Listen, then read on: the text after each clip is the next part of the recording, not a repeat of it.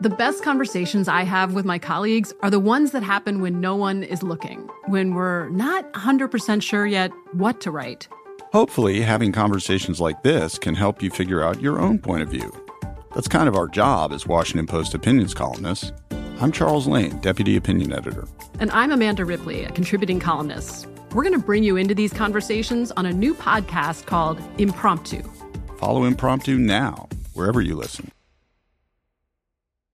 When you buy Kroger brand products, you feel like you're winning. That's because they offer proven quality at lower than low prices. In fact, we guarantee that you and your family will love how Kroger brand products taste, or you get your money back. So next time you're shopping for the family, look for delicious Kroger brand products, because they'll make you all feel like you're winning. Shop now, in-store, or online. Kroger, fresh for everyone. Zumo Play is your destination for endless entertainment. With a diverse lineup of 350-plus live channels, movies, and full TV series, you'll easily find something to watch right away. And the best part? It's all free. Love music? Get lost in the 90s with iHeart 90s, dance away with hip-hop beats, and more on the iHeartRadio music channels. No logins, no signups, no accounts, no hassle. So what are you waiting for? Start streaming at play.xumo.com or download from the app and Google Play stores today. All you can stream with Zumo Play. I'm Katya Adler, host of The Global Story. Over the last 25 years, I've covered conflicts in the Middle East, political and economic crises in Europe, drug cartels in Mexico. Now I'm covering the stories behind the news all over the world in conversation with those who break it. Join me Monday to Friday to find out what's happening, why, and what it all means. Follow The Global Story from the BBC wherever you listen to podcasts.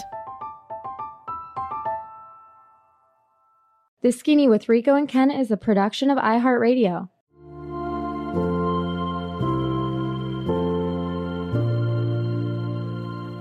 The racing world lost one of its most beloved characters and one of its best journalists this past week. Robin Miller passed away of cancer. We here at The Skinny had an opportunity to spend some time with Robin about a year or so ago, and the guys had a great opportunity to catch up with him and learn a little bit more about what made the man tick.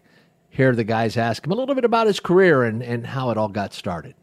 Why not come up with a couple of your credentials along the way, as you worked for the Indianapolis Star for 33 years.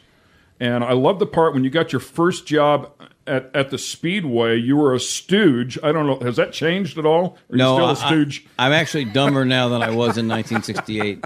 Jim Hurtubise was my hero, and I would go to the sprint car and stock car races at the fairgrounds and the Raceway Park, and I heard that he liked beer, so I'd steal beer and I'd give it to him in the hopes that he would maybe someday recognize my face and maybe my name some decade, and I'd give him beer. Well, I was standing outside the garage in 68, cutting school, and Herc walked in, and I said, "Hi, Herc," and he's like, hey, what are you doing? I said, he goes, you want to help me for a week? I mean, my life was just completed.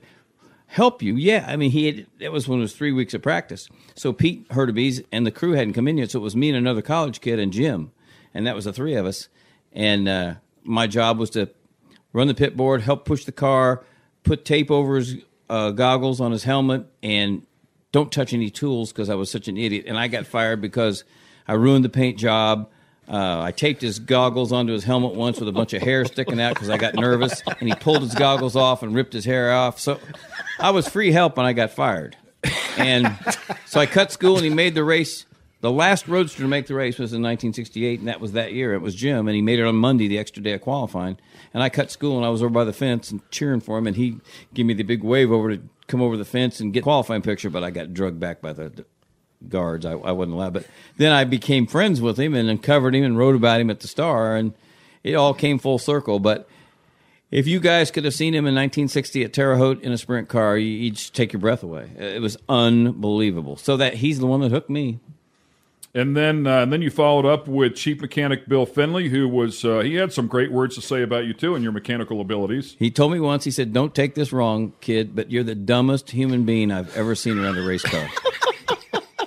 He gave me a piece of metal to cut once, and it was a bandsaw, and I was just getting ready to cut both my thumbs off when he turned it off, and he goes, "What do you see what you're doing there? Oh, yeah, thanks, Bill. But I mean, at the worst day of his life, I stooged on his crew, and I was the vent guy on pit stops. And he was so generous with his time, and well, not just me, but you.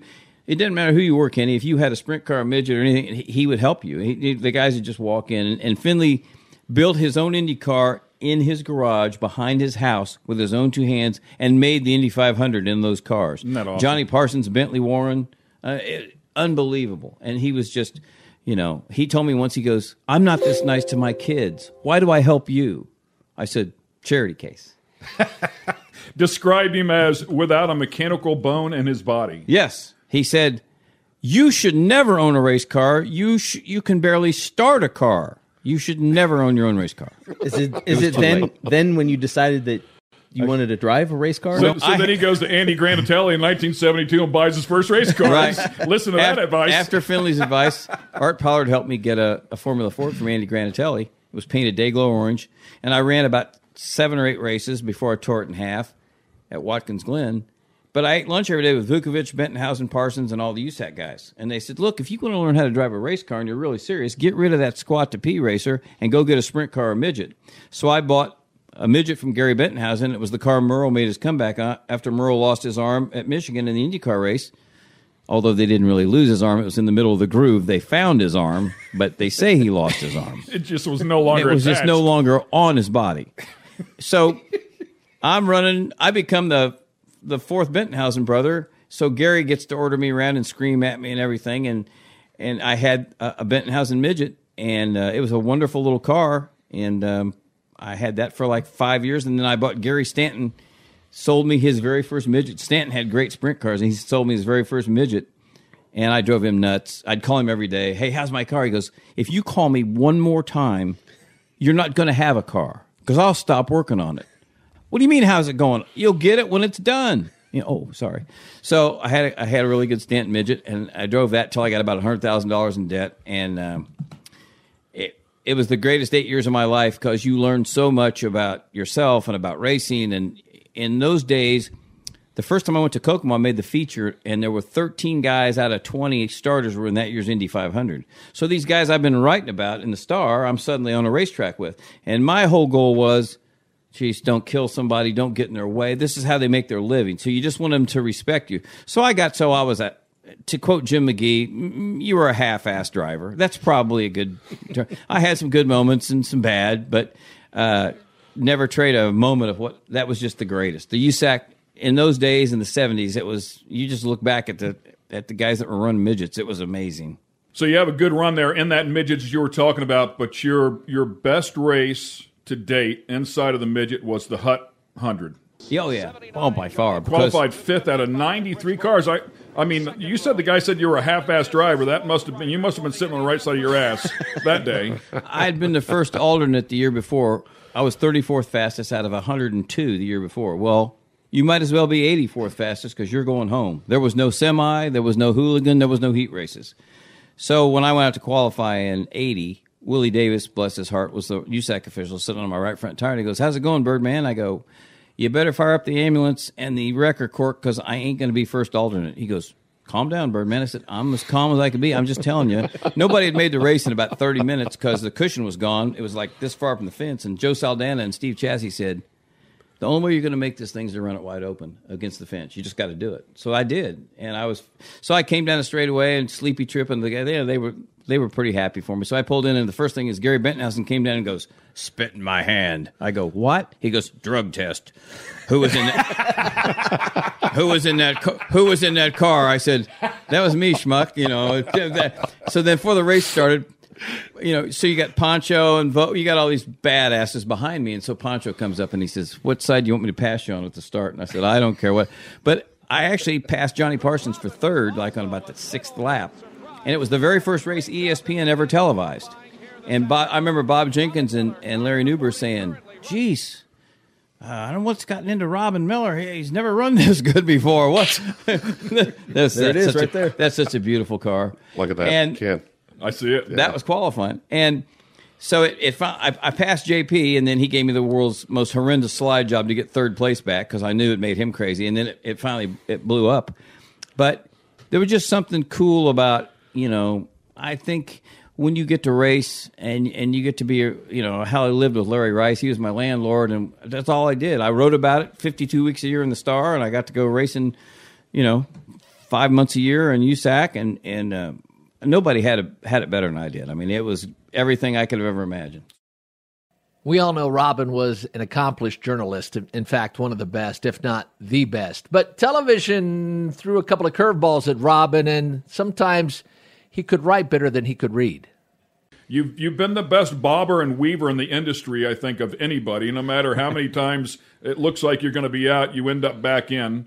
It's been amazing, but you do a phenomenal job, and I think everybody loves it because what you've always done is brought the truth, and you never really cared about who you pissed off. He was not politically correct. No, he was it was not. cool. And you know what? The show that was made for me, I mean, RPM Tonight, I worked at ESPN for about 6 years, and RPM Tonight was great because they gave me Wednesday for USAC and CART at that time, and it was cool. But when I got to work for Speed and Dave Despain, I got to be on Wind Tunnel and co-host it with him like 30 times. That was the greatest racing show because it covered the spectrum of racing, everybody, motorcycles, off-road, stock cars, midgets, sprints, dragsters. But there was never only once they said, quit making fun of NASCAR, okay? We got a lot of NASCAR fans, so get off of the NASCAR's ass. But no one ever said you can't say this or you can't do this, and it was... And Dave Despain, he's the best ever. Yeah. You talk about a guy that doesn't need it. You guys have all done it. He doesn't need a teleprompter, and you can't tell when he's reading off a teleprompter. He's that good. Yeah. Because one night I hosted it. James Hinchcliffe and I hosted. Dave was riding his motorcycle, and they had me host it. And Hinch is going to be, he'll end up working for NBC, and he'll be the best analyst you've ever seen. He was made for television. But we were doing the show, and I tried reading the teleprompter the first, before the first break, and the guy behind the camera says, man, just don't, it's awful. Don't read it, And after the second segment, they said, why don't you let Hinchcliffe host the show? Let Hinchcliffe host the show, and you be the guest. Oh, that's nice. So Hinchcliffe, he always reminds me of that.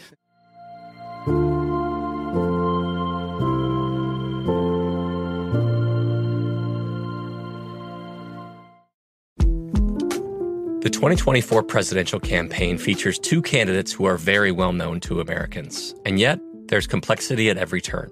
Criminal trials for one of those candidates. Young voters who are angry. The Campaign Moment podcast from the Washington Post gives you what matters. I'm Aaron Blake, and I'm covering my 10th election cycle. My colleagues and I have insights that you won't find anywhere else. So follow The Campaign Moment right now, wherever you're listening. Zumo Play is your destination for endless entertainment. With a diverse lineup of 350 plus live channels, movies, and full TV series, you'll easily find something to watch right away. And the best part? It's all free. Love music? Get lost in the 90s with iHeart 90s, dance away with hip-hop beats, and more on the iHeartRadio music channels. No logins, no signups, no accounts, no hassle. So what are you waiting for? Start streaming at play.xumo.com or download from the app and Google Play stores today. All you can stream with Zumo Play. Xfinity has free premium networks for everyone this month, no matter what kind of entertainment you love. Addicted to true crime? Catch killer cases and more spine-tingling shows on A&E Crime Central. Crave adventure? Explore Asian action movies on Hi-Ya. Searching for something extreme? Check out skating, snowboarding, and more on Fuel TV Plus, the global home of action sports. And find crowd-pleasing bops on iHeartRadio's Hit Nation playlist. There's new free shows and movies to love every week. Say free this week in your Xfinity voice remote. From BBC Radio 4, Britain's biggest paranormal podcast is going on a road trip. I thought in that moment, oh my God, we've summoned something from this board. This is Uncanny USA. He says, somebody's in the house, and I screamed. Listen to Uncanny USA wherever you get your BBC podcasts, if you dare.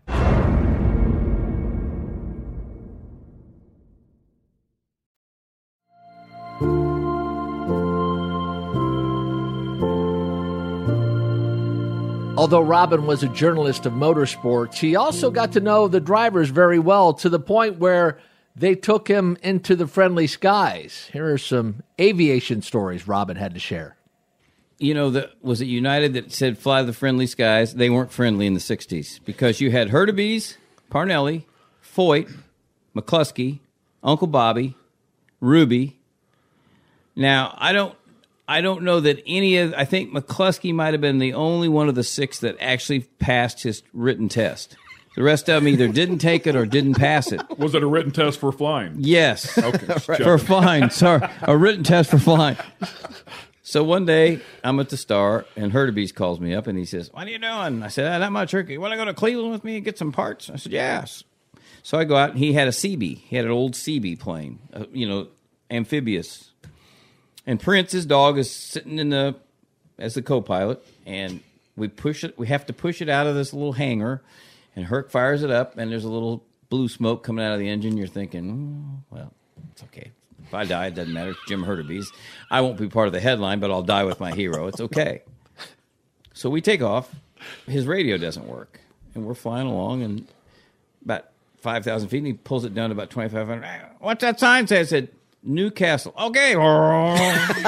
So we flew to Cleveland on the interstate, and it was okay. And Prince and I got to sit, Jim went and got a couple crankshafts and came back. Well, 2 weeks later, he flew into Toronto like that, and they arrested him and took his plane away because he flew right through the airspace in Toronto, as you can imagine. This is Herc. I'm coming in. I don't even think he told him who he was. You hear all these horror stories that, my buddy Tony Bentonhausen got killed in the plane crash, and Alan Kowicki and Graham Hill and all the racing people that have lost their lives. And Tony Bentonhausen was as meticulous a pilot as I've ever, he wasn't a daredevil. And yet here in the 60s were these crazy guys that no roll cage, no fuel cell, not much of a helmet. They were pretty brave to start with. So flying an airplane, it was like, what's the big deal? I mean, you pull up and the thing goes up and you come, self-taught pilots. Yeah. As Uncle Bobby says, I'm a self-taught engineer, honey.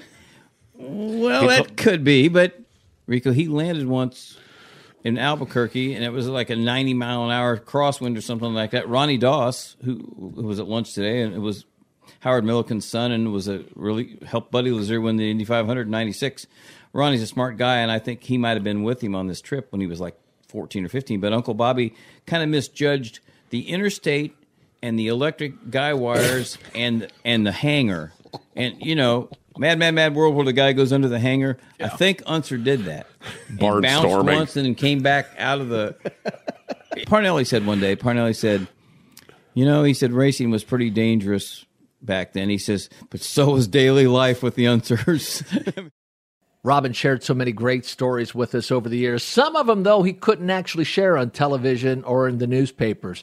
Here's one of the great stories that involved the Unser brothers.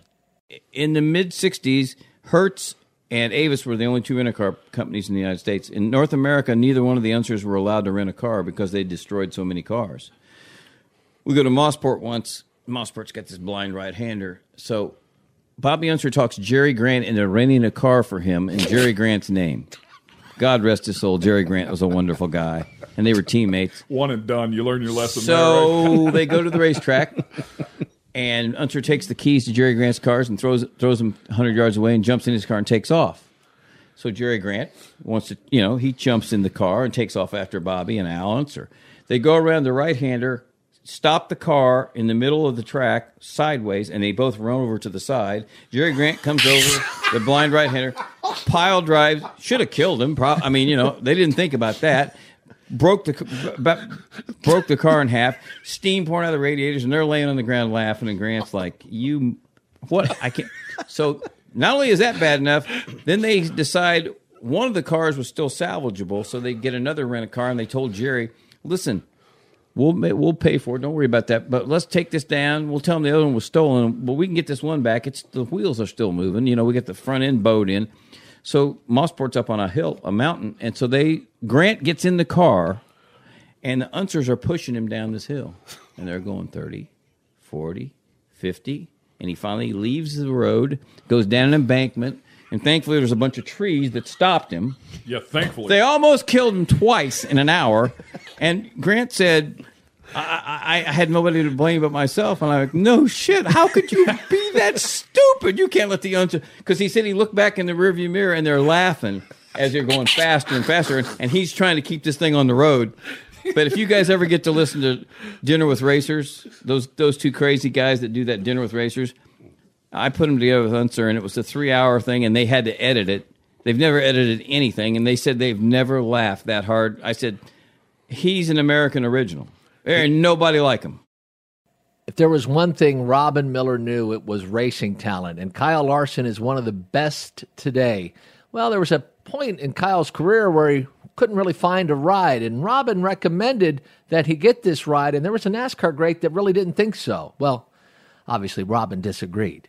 Okay, so Kuntz tells me about this kid, so I start watching him. He has quick time at Milwaukee, the first time we see him in a sprint car. And then Stewart and I are standing in the infield at Eldora when he sweeps the Silver Crown, and Stewart's like apoplectic. He goes, I've never seen anything like this. I said, he goes, if that kid wins this Silver Crown race, I'm going to write him a check for $10,000 out of my pocket. I said, well, if you were smart, you'll put a contract under, because all he wants to do is drive World of Outlaws or stock cars, and you got teams in both of them. And Stewart's like, well, I don't have a ride for him. I said, well, who cares? Sign him. And then next time I saw Stewart was at the Chili Bowl. He goes, God, I screwed up.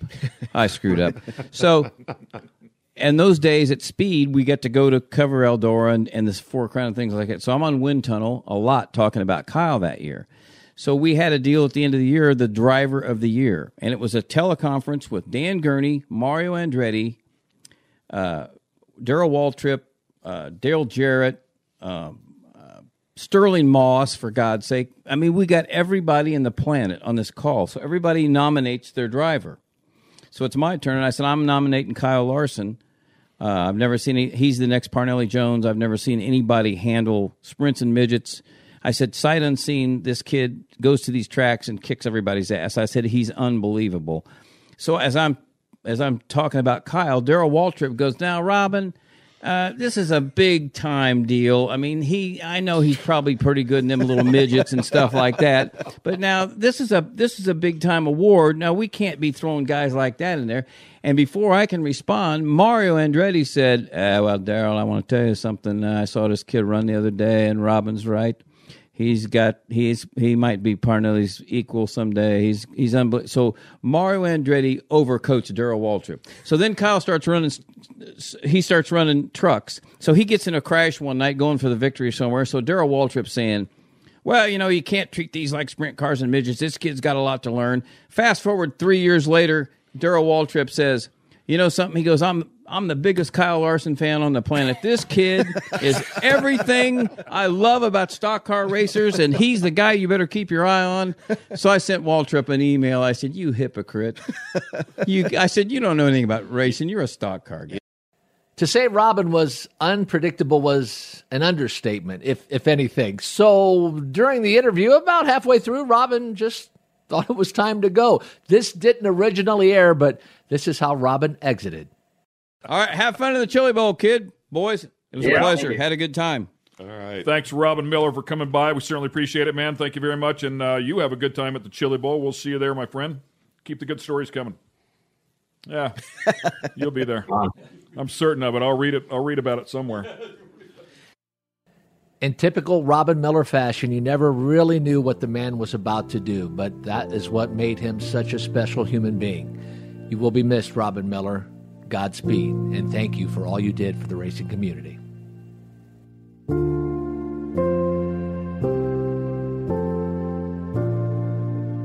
Boys, had a good time.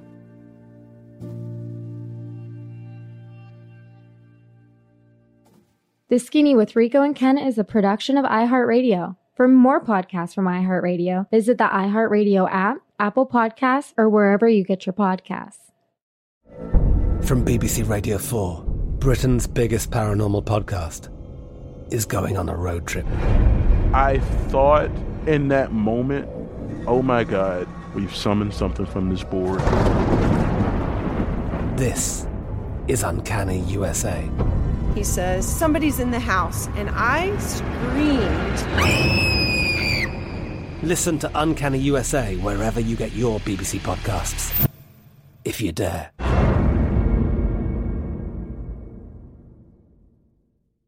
Zumo Play is your destination for endless entertainment. With a diverse lineup of 350 plus live channels, movies, and full TV series, you'll easily find something to watch right away. And the best part? It's all free. Love music? Get lost in the 90s with iHeart 90s. Dance away with hip-hop beats and more on the iHeartRadio music channels. No logins, no signups, no accounts, no hassle. So what are you waiting for? Start streaming at play.xumo.com or download from the app and Google Play stores today. All you can stream with Zumo Play. Xfinity has free premium networks for everyone this month, no matter what kind of entertainment you love. Addicted to true crime? Catch killer cases and more spine-tingling shows on A&E Crime Central. Crave adventure? Explore Asian action movies on Hi-Ya. Searching for something extreme? Check out skating, snowboarding, and more on Fuel TV Plus, the global home of action sports. And find crowd-pleasing bops on iHeartRadio's Hit Nation playlist. There's new free shows and movies to love every week. Say free this week in your Xfinity voice remote. This is Malcolm Gladwell from Revisionist History. eBay Motors is here for the ride.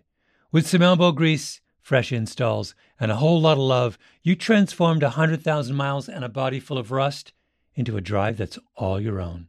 Brake kits, LED headlights, whatever you need, eBay Motors has it. And with eBay Guaranteed Fit, it's guaranteed to fit your ride the first time, every time, or your money back. Plus, at these prices, you're burning rubber, not cash. Keep your ride or die alive at ebaymotors.com. Eligible items only. Exclusions apply.